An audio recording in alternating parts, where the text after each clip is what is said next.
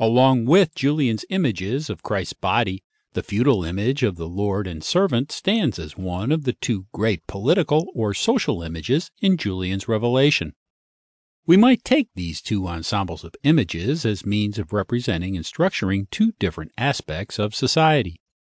Employing Mary Douglas's terminology, we might see body images as related to the social group, the experience of a bounded social unit, and feudal images as related to the social grid, rules which relate one person to others. In other words, Julian's images of Christ's body have a particular relevance to questions of the boundaries of the social body, and, as I have argued in the previous chapter, Julian reads the transgression of Christ's body by the infinity of divine compassion as at least raising the question of where the boundaries which determine who is in Christ can be drawn. Her images of lordship, on the other hand, have a particular relevance to questions of relations of power and the fulfillment of roles within the society that is imaged as the body of Christ. Thus it is to this image that we turn.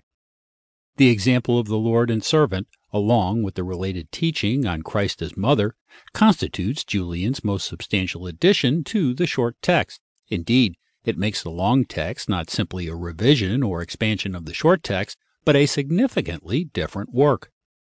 It, in a sense, becomes the centerpiece of both her text and of her life, as she spends at least the next 20 years, and possibly the entirety of her life, engaged in intense meditation on the showing.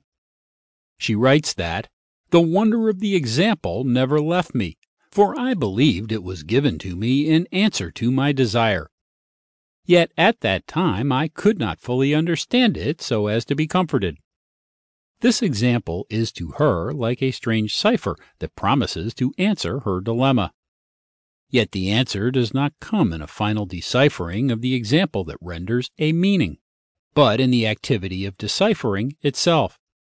This activity initiates Julian into a particular practice of viewing the world that shapes her capacity to understand love as the meaning of the revelation, in such a way that a space of meaning opens up before her that is infinite and yet possesses a determinate shape. Remain in this, and you will know more in the same. But you will never know in this anything different without end.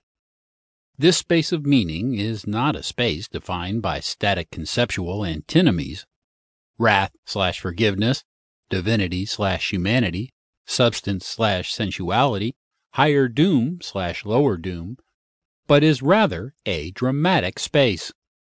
In seeking to comprehend the example of the Lord and servant, we will be led astray, as Julian was initially, if we fail to approach it as a drama in which the characters are, dramatis personae, possessed of identities that are dynamic and multiple.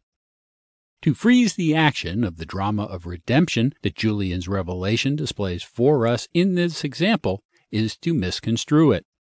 What Julian learns from her years of meditation is how to view the antinomies of theology as polarities that only appear in defining the space of this drama and setting its action in motion.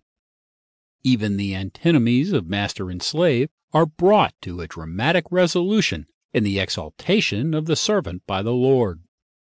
And because the drama can never be resolved into a simple higher meaning, the humble lower realities of human history, politics, and bodily existence are never left behind, but only redeemed.